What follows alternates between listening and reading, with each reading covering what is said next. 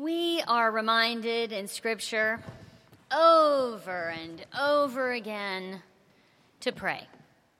From the letter to the Thessalonians, we are told, "Rejoice always, pray without ceasing, in everything give thanks, for this is the will of God in Christ Jesus for you."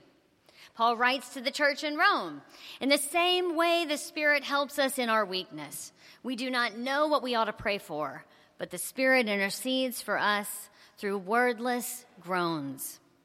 From 1 John, the writer assures us, "And this is the boldness we have in God, that if we ask anything according to the Lord's will, we will be heard." Along with the Ephesians, we are instructed, pray in the Spirit on all occasions, with all kinds of prayers and requests. With this in mind, be alert and always keep on praying for all of the Lord's people. The old axioms come to mind, the ones we memorized long ago. Do not be anxious about anything, but in every situation by prayer and petition, with thanksgiving, present your requests to God. If there's one thing that our biblical tradition tells us to do alongside loving God and our neighbors, it's to pray. We are told again and again to pray, and you've just heard a snippet now, but the passages cover the text, every genre of the Scripture, spanning from the Hebrew Scriptures to the epistles, the Psalms, and the Gospels. We are told to pray. Pray for strength. Pray for our enemies. Pray when we need healing. Cry out in our desperation to God. Sing praises to the Lord in thanksgiving. We're to fashion our actions and thoughts on prayer. And when we have no words of our own, Jesus gave us some words to use. And they were in the form of a prayer. As Christians, as people of faith, we are to be people of prayer. But it's not easy to do. Am I right? It is so not easy to do.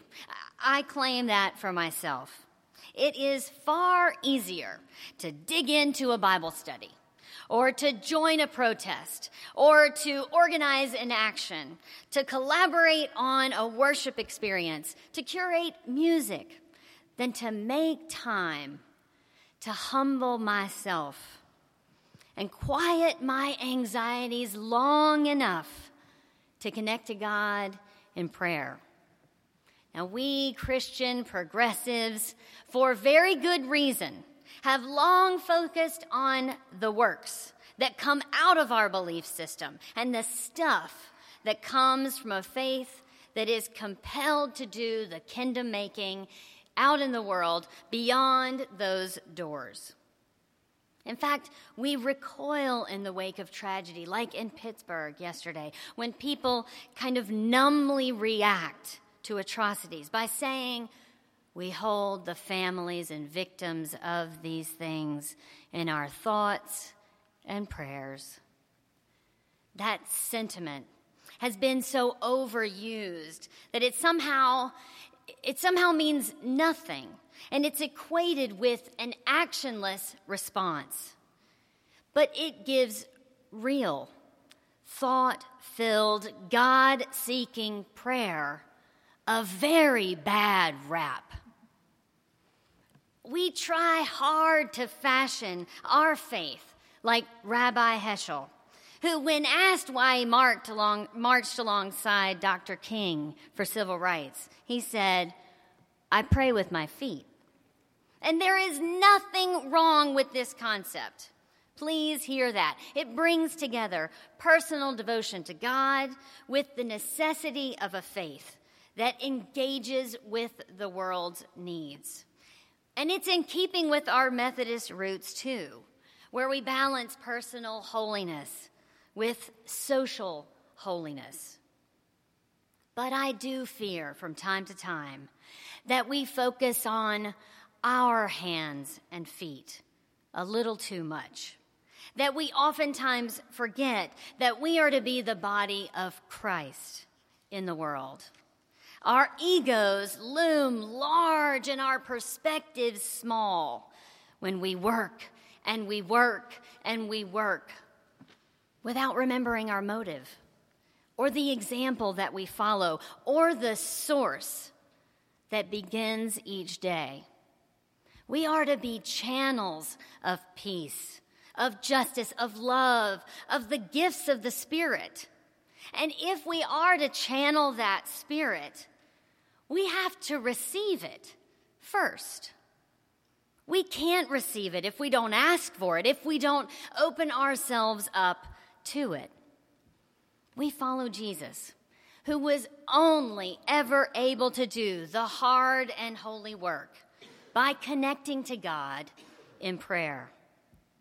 Every time Jesus needed to either get away or to gear up for teaching, healing, feeding, listening, he sought out his source first in prayer. Jesus prayed.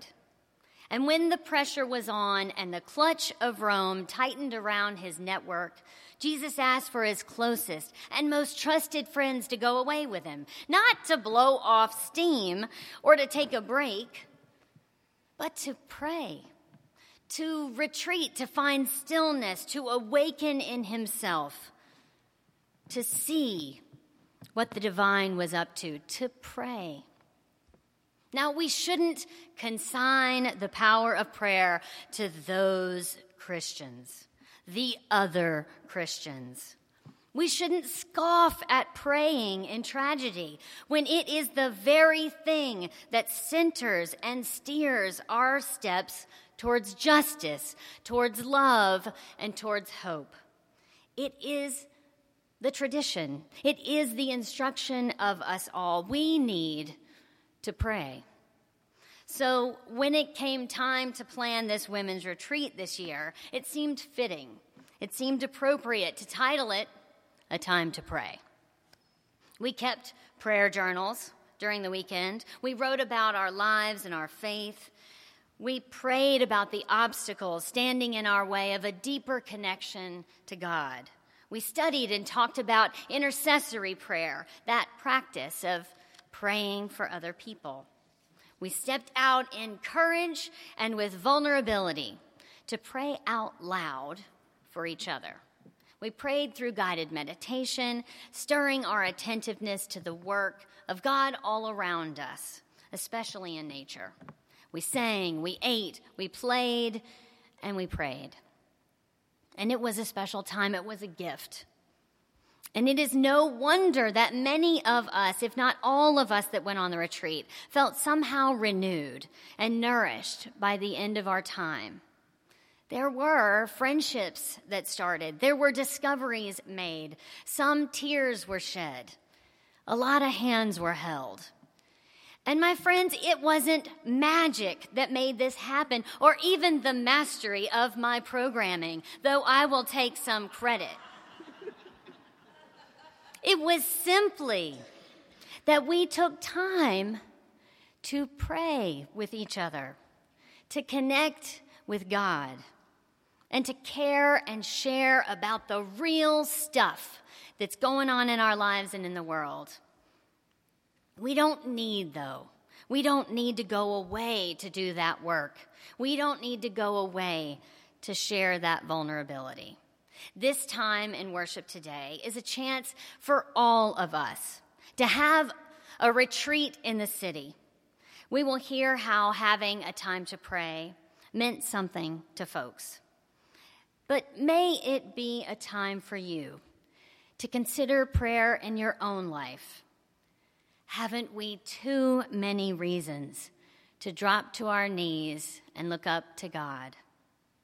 May this time and space in worship help us all approach the throne of God to remember the purpose, the potential, and the immense power that comes into our lives and into this world when we begin with two very, very simple words.